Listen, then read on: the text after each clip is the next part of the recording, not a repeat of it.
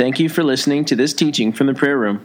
For more teachings, notes, downloads, or to subscribe to our podcast, as well as information about who we are and our upcoming events, visit our website at theprayerroomdfw.com. Well, this is the book of Revelation, session 19, Ruling with Christ. For those of you who are just joining us, we have been in a 19-week series thus far on the book of Revelation. We're going to go slow through the book of Revelation. Our objective here is to take one theme a week and to develop the book of Revelation in a way that just makes sense, that we can get. If we just take, the way that you eat an elephant is one bite at a time. So I've heard. I've not eaten too many elephants in my day. But if you want to understand the book of Revelation, you really do yourself a favor to break it down into simple components that then all connect. And so we're taking 100 sessions over the course of the next probably couple of years on Saturday nights. And we're going to talk through the book of Revelation and do some breakout discussions and do a little bit of Q&A. And so that's what you found yourself in tonight. And we are welcoming you to be with us tonight if it's your first time online or in person. And if you want to go back and listen to or watch any of the previous sessions, they're all available on our website. So you're welcome to do that.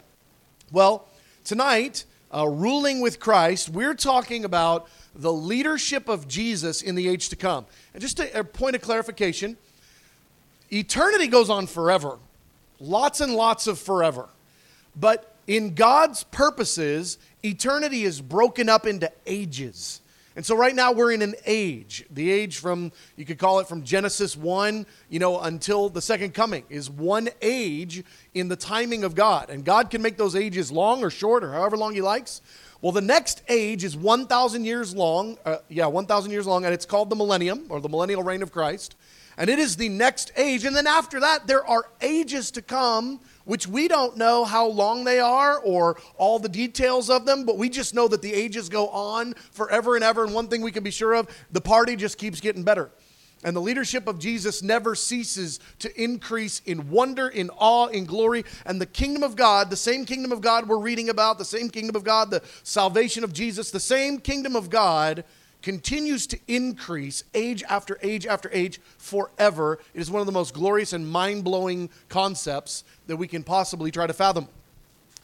Well, we want to talk about tonight, in the book of Revelation, the revelation or the category of understanding of Jesus ruling in the next age and then in the ages to come. And we're going to specifically focus on Jesus ruling in the next age, that 1,000-year reign. Jesus ruling, Jesus living on the earth as a leader, ruling in that next age. And then also the craziest thing, that we get invited to be with him in ruling. Now, I don't like to talk about odd ideas unless they're in the Bible.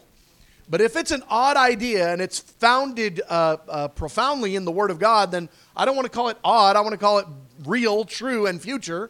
And I want to gain understanding and clarity about it. And one of the most interesting and perhaps odd ideas to us is that as believers grafted into Christ, we are going to have measure of leadership in the government of Jesus in the next age. And that is a very interesting idea if it's not one that you've thought much about.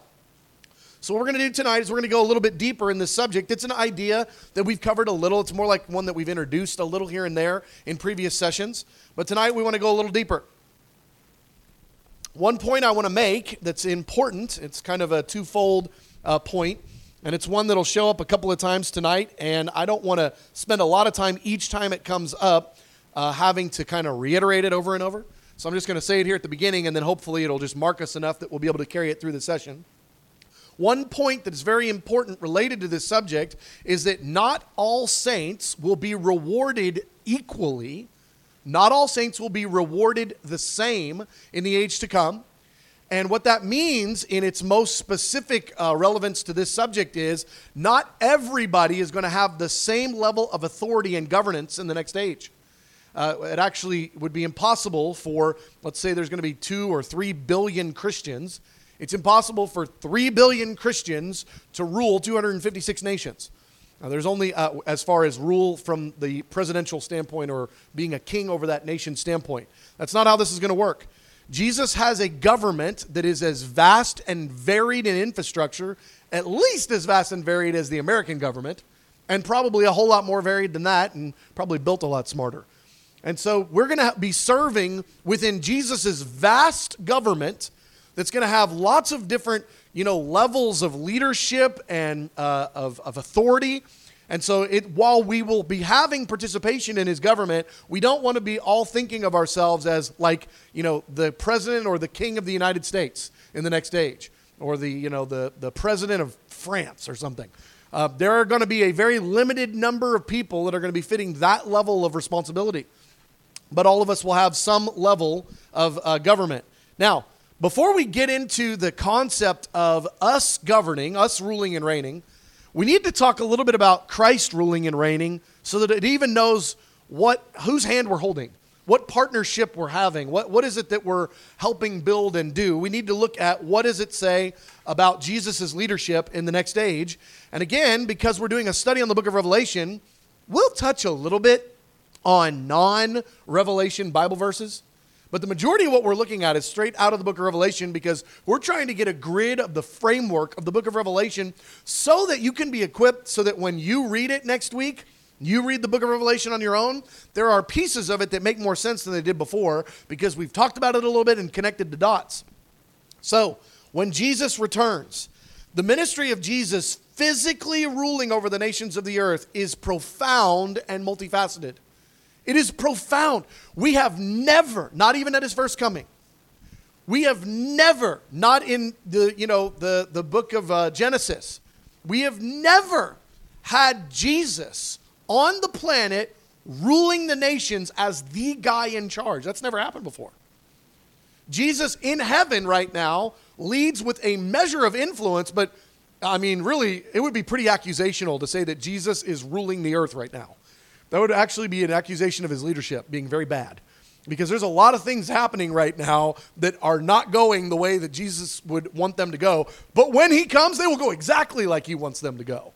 And so it's an important and profound mystery that we're talking about a future date where Jesus is going to literally be on the earth and be the guy in charge, and everything that happens on the planet is going to have to process through his yay or nay. I mean, that is going to be so incredible. And I want to just paint the picture, so incredibly different than the most godly city or godly nation on planet Earth right now.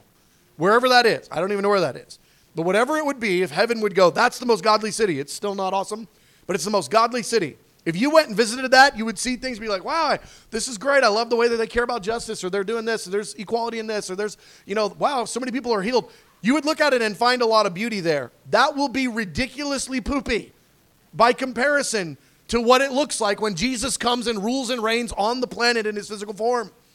The best that we have now will pale in comparison to what we will be realizing as a daily reality under Jesus' physical leadership on the earth. That's like a fun thing to think about. What's it like when Jesus is in charge and showing it? So much of Jesus' leadership right now in humility, he doesn't force. So much of what he could make happen, he doesn't. He doesn't, but a day is coming when he will come, and we know that he will be crowned the King of Kings and Lord of Lords, a title that he has not yet walked in the fullness of.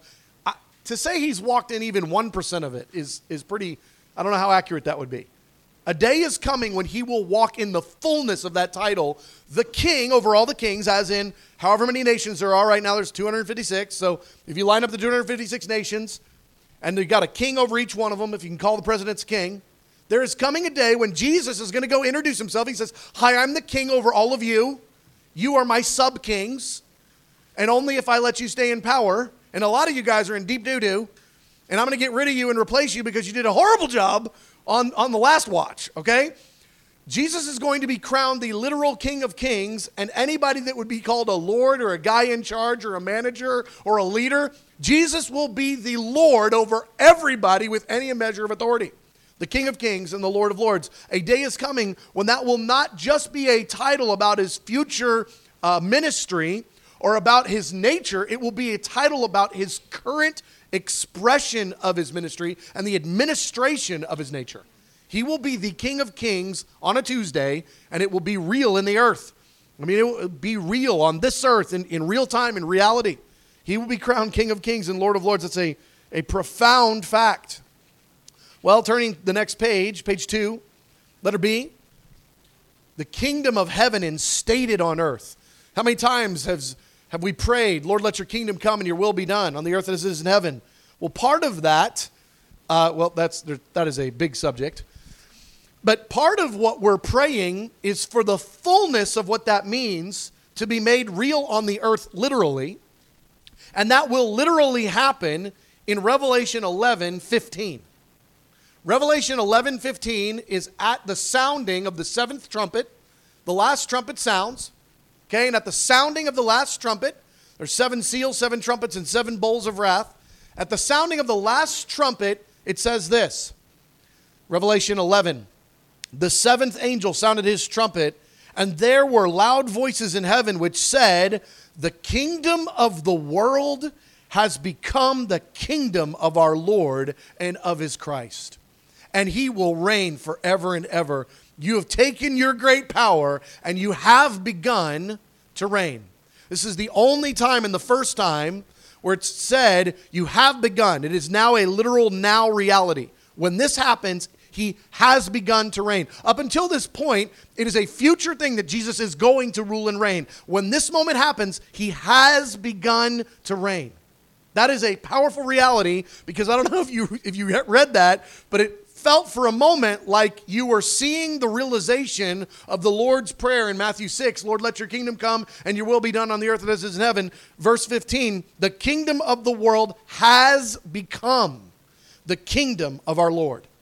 The kingdom has come. Matthew 6 has finally happened. It has occurred. It has been realized on planet Earth. The kingdom of heaven has been instated on the earth. That is awesome. That is going to be the coolest moment.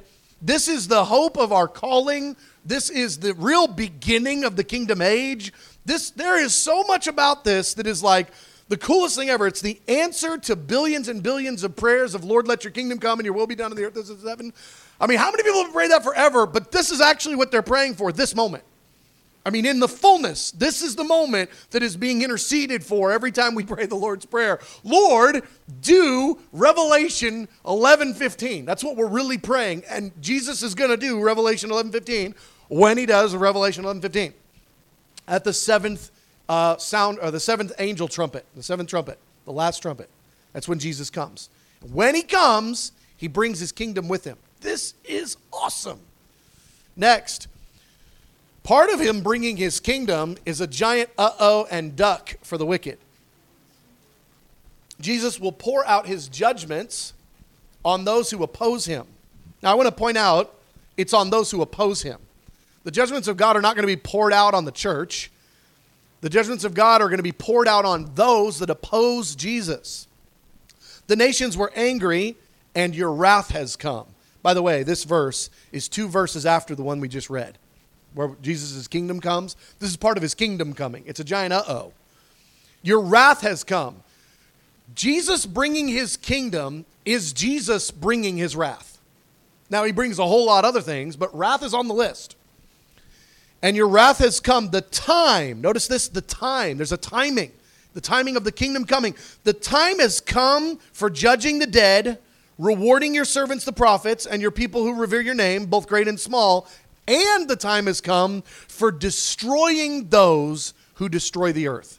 These are those that I was speaking of that are in opposition to Jesus' purposes. This isn't talking about, those that, forgot to recycle. This is talking about those that are destroying the earth.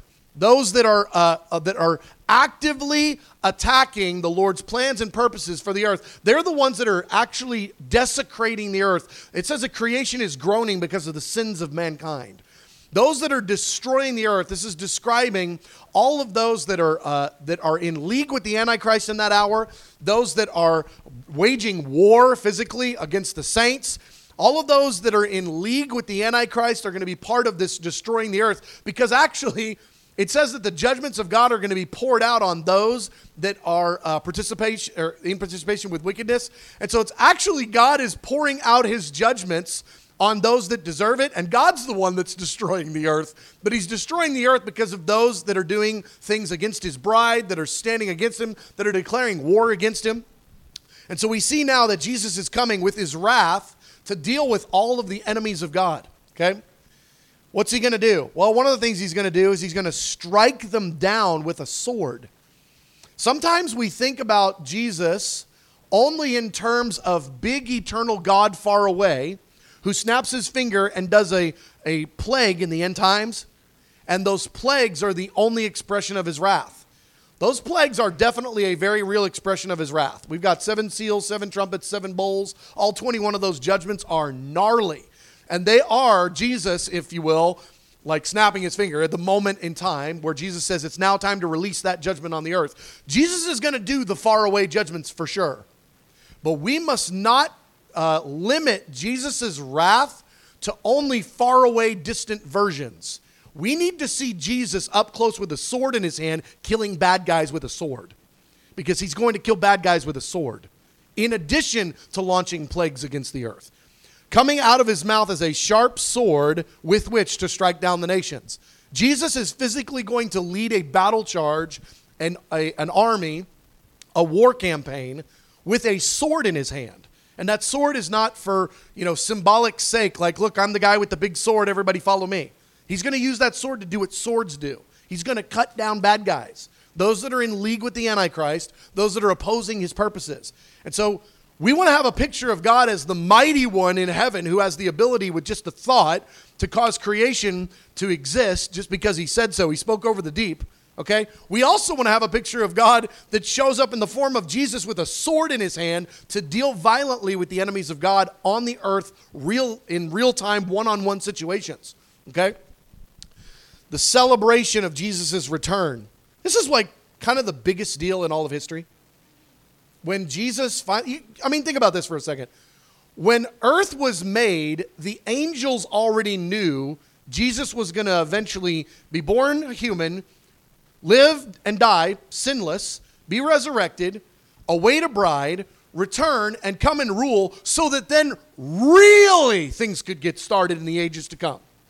The angels already knew that when Genesis 1 happened. Okay, when you've got the earth beginning, you've got all these things in creation being formed, the angels already know the story from the beginning. Okay, at least significant aspects of it. This has been a long-awaited moment in history. This is not like, any other day in the kingdom of God. This is something monumental and unprecedented. This is the day that the kingdom of heaven becomes reality on the earth. And Jesus now takes up his rightful place, the one that he was always due, that it's an embarrassment that he allowed himself in humility to be born a baby and have poopy diapers. The King of Kings had poopy diapers. It's crazy that in that level of humility, he would permit that upon himself. He's finally going to walk into the fullness of his calling when he shows up as the King of Kings and Lord of Lords, and it says, "Praise our God, you servants, all you his servants, you who fear him, both great and small." Then I heard what was like the sound of a great multitude, like the roars of rushing waters and loud peals of thunder, shouting, "Hallelujah, for our Lord God Almighty reigns. Let us rejoice and give him glory."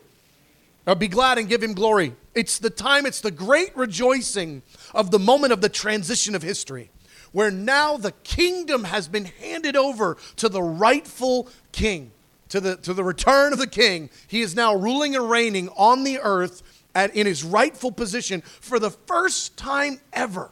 All of creation subject to him, his leadership, his lordship, his goodness. This is the greatest moment in heaven and on earth. Even creation is longing. Dirt and trees are longing for this moment. For the moment that the rightful king comes to make wrong things right and set all systems in place in a way that is godly and is ordained by the purposes of creation according to God's wisdom. This is the moment. This is awesome. Jesus will then rule the nations with an iron scepter. We need to recognize something. Jesus is the kindest, wisest person ever. And he's also a dictator. Dictators don't take counsel from anybody if they don't want it. Dictators do what they want to do. It just so happens he's also perfectly kind and perfectly wise, and he can make no mistake. But he is a dictator, and he is going to rule with an iron scepter. It will be his way or the highway. Now, that's actually really, really good news. It's horrible news when it's anybody else. But when it's Jesus in charge, in perfect wisdom, in perfect love, in perfect kindness, we can trust that he will be the most benevolent leader ever. But we're told again and again, he's going to rule with an iron scepter. We're told that for a reason, because he's not going to play around with sin. He's not going to put up with foolishness and folly and waste and lack. I mean, he's going to say, no, I love you. We're doing it my way. I am smarter than you, I promise. I've got this whole thing figured out. Yeah, well, I really want to mess around with this thing or do this sin. There will be none of that allowed on his watch. There's never been a king that will operate in such perfect wisdom and justice and love as this man. So he will operate in perfect clarity. Everyone will look at his judgments. Everyone will look at his leadership and go, perfect. Perfect. You couldn't have done any better. But we must understand he will rule with an iron scepter. And that point is made again and again and again. It is a statement of the fierceness and the boldness and the unchallengeableness of his rule. And he will assert his rule. It's not like he's going to go, oh, well, that nation over there, I mean, all the other ones, they like me and they want to follow the rules, but that nation over there, they don't. Well, I guess we'll just let them do whatever they want. No, iron scepter them. They will fall in line. It just so happens that in line is perfectly kind, perfectly good, perfectly wise, but they will fall in line. He rules with an iron scepter. Every time I think about that, it just causes you to have to kind of like ache a little, struggle a little through our revelation of who Jesus is, because we have this picture of him as only meek. But remember, he threw tables over at the temple, okay, and got a whip out. I mean, you don't whip people unless you whipping them, whip, like, yeah, okay? All right, so anyway, iron scepter. All right, overthrowing the opposing rule. Before we look at what our part is in this, we need to talk for just a second about how crazy violent of an opposition there will be when Jesus comes. You think about a king, coming, whatever movie you're thinking of, whatever medieval movie or whatever. It's like the king comes from a far country, and the guy who's in leadership now, the Lord of Nottingham or whatever, some bad guy is leading. He's kind of a bad guy, but like he's done one good thing once, at least, And even on his bad days, he's not at like 100% bad all the time, all right? And not all of his goons are 100% bad and demonized, not all of them. When Jesus comes back to the planet will be ruled by a dictator called the Antichrist. This will be the worst person ever. Everybody in his government will be fully committed to Satan worship. This will be the most evil person with the most evil intent. And even before the Antichrist, there's the forerunner for the Antichrist, the rule of the harlot Babylon. I want to give you just a couple of verses here. We're praying for the kingdom of God to come, but that kingdom is going to have to invade the current kingdom. And right now, the kingdom of the earth is bad. It's going to get a whole lot worse. A lot worse. That's not gloom and doom or, being a naysayer. That's just me knowing the Bible a little bit. The Bible promises it's going to get a lot worse. The increase of wickedness is going to rise so much, it's going to cause the love of all humans to grow cold. And we will have to fight very hard to not find ourselves succumb to the coldness that our hearts are growing because of the increase of the wickedness around us. That's what the Bible says. That's Matthew 24:13. Okay? The world is going to get worse and worse and worse.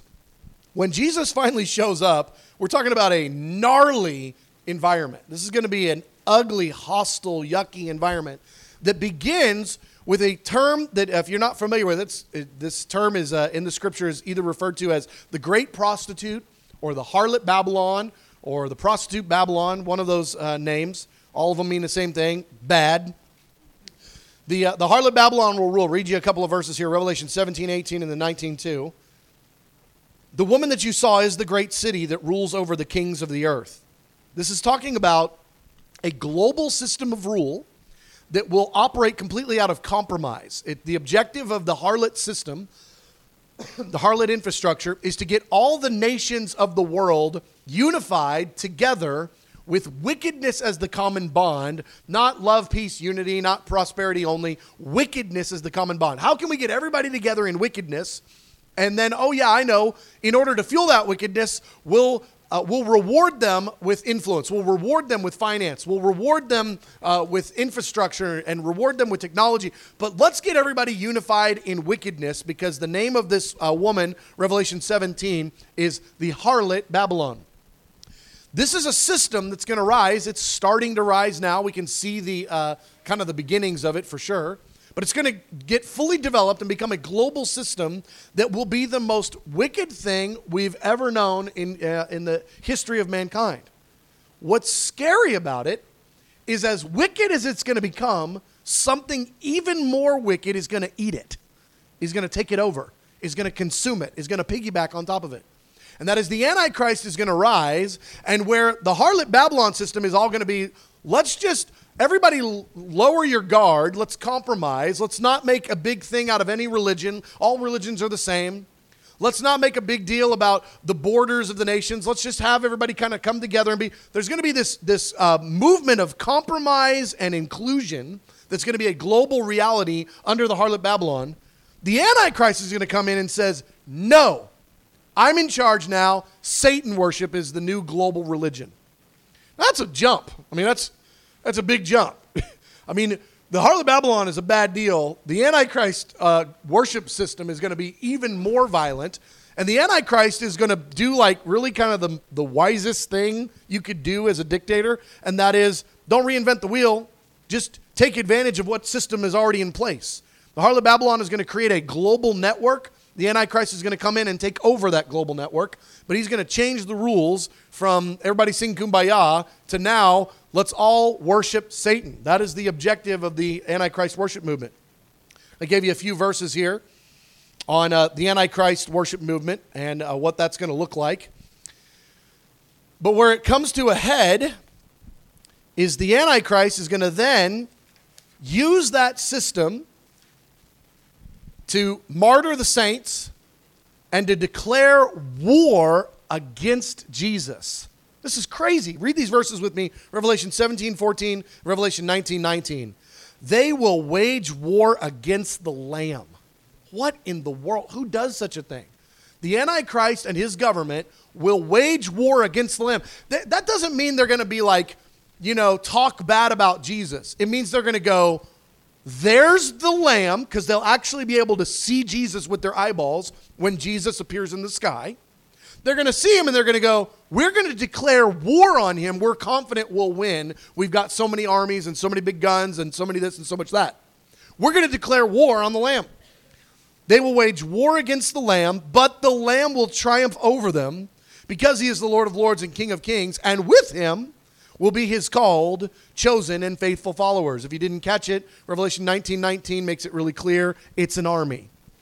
Then I saw the beast and the kings of the earth and their armies gathered together to wage war against the rider on the horse and his army. Friends, there is a war coming. A war. Not spiritual, physical.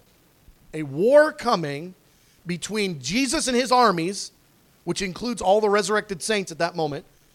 When Jesus comes, we get resurrected, and now we're part of his army. There is a war coming between Jesus and the armies of heaven and the Antichrist and the armies of earth. There's a real war, and for Jesus to come and be the King of Kings and the Lord of Lords, he's got to come and kind of like whoop up a little bit, He's got to show up here on the planet and start to kick tail and take names and make it really clear who's the new guy in town and who's in charge. He doesn't just come in and ask permission. Hello, Mr. Antichrist, would it be okay if I, kind of carve out a portion of the earth for myself? He comes in and destroys the Antichrist and his armies with an army. And remember, Jesus has a sword in his hand, okay? It says the saints behind him will also have swords. This is how Jesus takes over the planet. So when we talk about, for a moment, ruling and reigning with Jesus, not all of that is nice, fluffy, warm, and smiles. I mean, this is like really intense. Jesus is going to enlist an army to come destroy an army.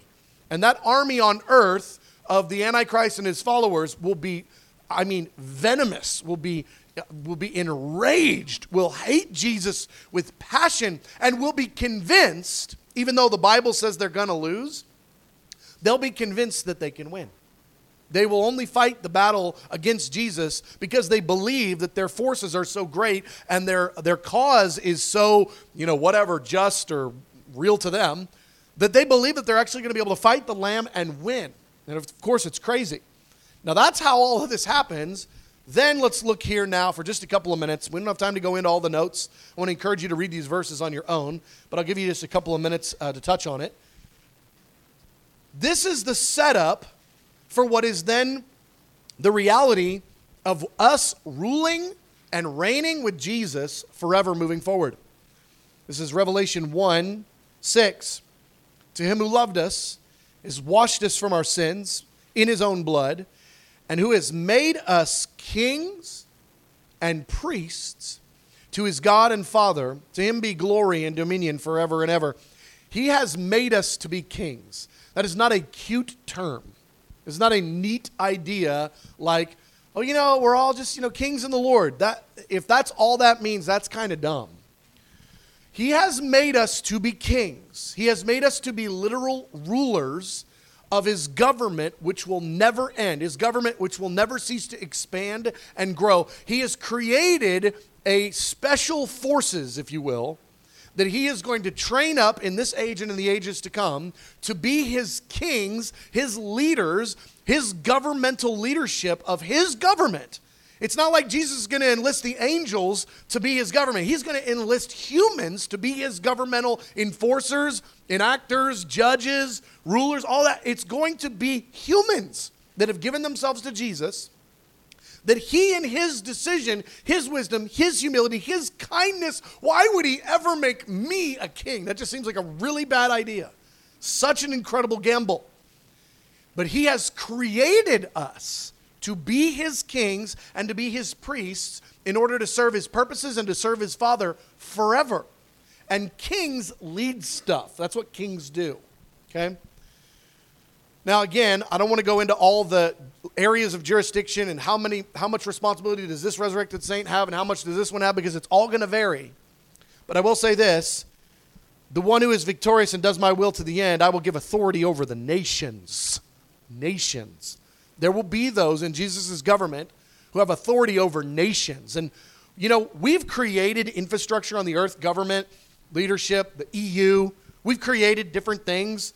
And Jesus may look at all of that and go, yeah, you guys were kind of on the right track a little bit, but I've got to do it a lot better. Or he might utilize it, or he might totally throw it out and do something completely different. I think we have only the smallest picture of what government looks like. I think we have only the briefest little glimpse of what it looks like to do government. So who knows how Jesus is going to do it, but we can see this. There will be those that will be given authority over the nations in the coming age. Ruling with Jesus and his iron scepter. Oh my gosh, remember that iron scepter part? That one will rule them with an iron scepter and will dash them to pieces like pottery, just as I have received authority from my Father. Jesus is saying, I'm going to rule with an iron scepter. I'm going to give some of you the same scepter to rule with. Oh my gosh, crazy. To sit on his throne with him. This is unbelievable.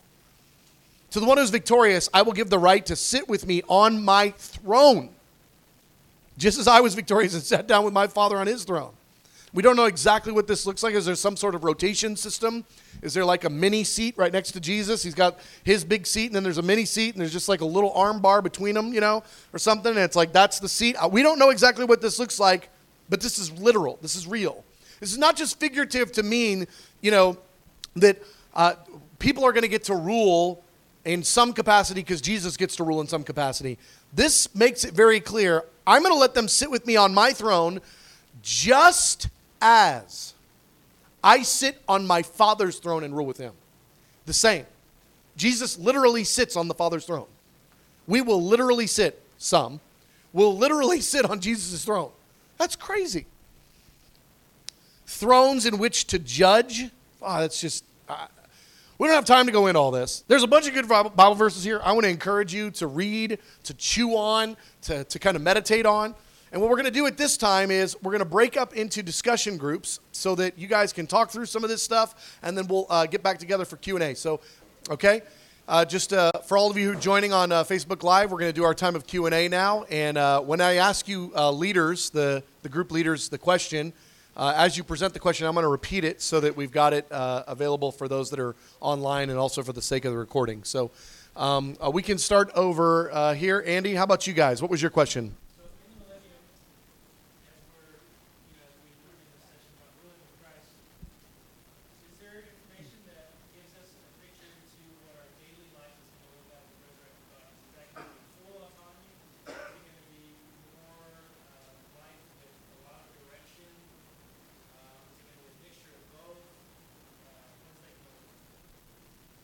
And Andy gives me a loaded question with a 19-part series answer. Okay, so the question was, in the millennium, we're going to have levels of leadership. Does the Scripture speak to what our daily lives will look like? I would be so happy to just say yes and amen and then move on. Yes, it does. There's a lot of information on the subject of the millennium. I would just guess that there's probably, I don't know, maybe 100 or so references or passages about the millennium in the Scripture. I'm just guessing somewhere around 100. And those passages, when you read them all together, like if you put all of them, so the book of Proverbs is a compilation of Proverbs, and we put them all together, and it's a source of incredible insight. If you put all the verses together about the millennium, which we've done, you would then have an incredible resource to learn about a 1,000-year period of time. There's a tremendous amount of information about what we'll do, what we won't do, the daily lives of those that are on the earth without resurrected bodies, as well as those who loved Jesus in this age and received a resurrected body, and who all these promises about leading and leadership and being kings and what our lives will look like, because we'll have unique interaction between heaven and earth. We have a home in heaven where Jesus is going to prepare a home for us in heaven, but we'll still have assignments, millennial assignments on the earth, work that we do on the earth and leadership that we have. We'll still eat food. We'll do a lot of different things. So there's a tremendous amount of information on this subject. We have a 14-part course called Life in the Millennium. And the books will be out in the bookstore in the coming weeks. We just got our first 2 this week. It's 14 sessions that answer that question. There's no easy one-verse answer. It is one of the most glorious, awesome. It's 1,000 years that we actually know a lot about from the Bible. And I think that we would all do ourselves a disservice to ignore all the verses that talk about that 1,000-year period of time that we're going to be alive for. I mean, we're going to be alive somewhere, somehow, and we're going to get to experience. So I think it's glorious to dive into that, and I want to encourage you to, if you can't get the book immediately, we've got I think an 8-session online about the millennium, life in the millennium. So I would encourage you to go deeper on that subject and to discover it for yourself, because it is a wild, awesome, a very detailed reality. It's so much fun to study. So I know that was a terrible answer, but there's really just not an easy way to give you what you wanted, because the information is so vast and glorious that to try to dumb it down into a few verses or sentences is just a total injustice. So short answer is yes, we can know a lot about our daily lives in the millennium. Okay, let's do this group.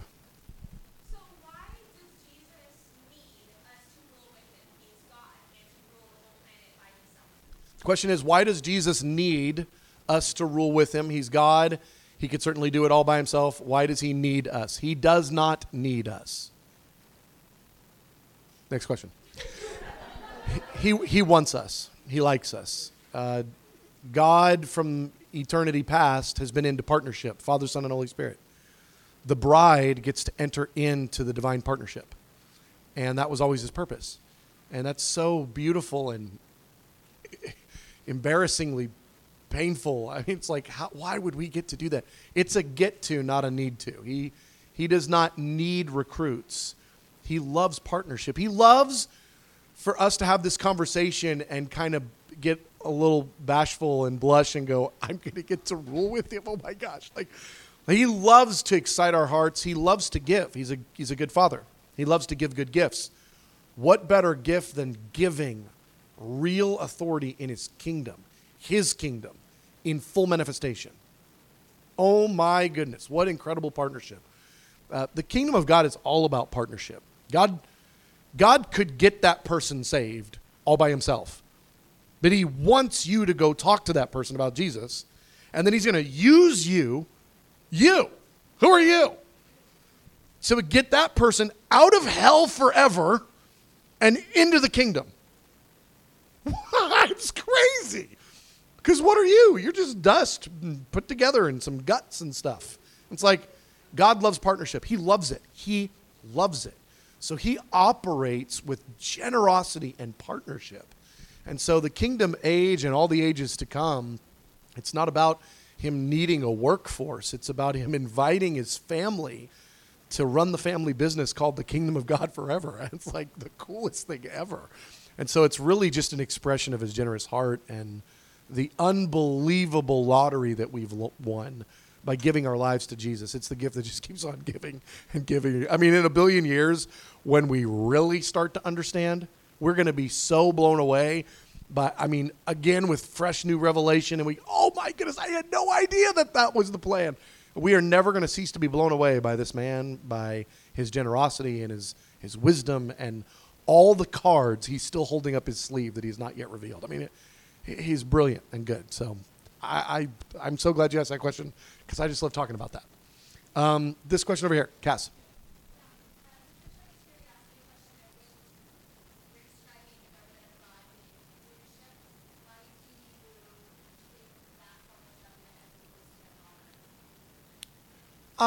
Okay. Oh, yeah. So the question was, I used the term Jesus is going to come and use the iron scepter, and I used the term dictatorship. And why did I say dictatorship as opposed to monarchy? Probably because I don't know enough about governments to know what a monarchy is and a dictatorship is. My point wasn't that I don't know what I was trying to say with that. What I was trying to communicate is that Jesus is going to lead with total authority, and there will be no one who gets to challenge that authority. However, he will invite all of us into partnering with what he knows is good, right, and true. And he will absolutely take, he will give the permission to people to be making decisions over certain areas. But if there's any area of his heart where he's like, no, that's not right, that's not good, that's not true, he will not tolerate that expression and that existence under his government. And so if I use the wrong term, I'm probably prone to that. But that's what I meant by dictatorship, is that there is nobody who's going to get to tell him what to do. And it's good because he's perfectly wise and perfectly smart. And thank you for the last question, because he's all into sharing. Okay. But there's nobody that's going to be able to challenge his authority or usurp him, or some governmental system that's going to keep Jesus in check. Jesus is self-sustaining check keeper. And so he is going to rule with an iron scepter. Just that picture of that iron scepter, every picture that we have is a negative one. But he won't be negative. He'll be perfectly wise and kind and show that ruling with an iron scepter is actually a good thing. And we've never had that picture in human history, because anybody with that leadership style has always been human. So they've been bad, because there's no one good, not one. But Jesus is the one. So it's he's the one that's good. So you can actually entrust him with that which you would never entrust a man with. Great question. Yeah. So you talked about part of this, Jesus coming back and fighting battles. And what if, you talk a little bit more about Jesus is God of love, but how do we show people Christ? How does that Yeah. So the question is, if Jesus is a good God, how can he kill people? How can he fight? How can he have war?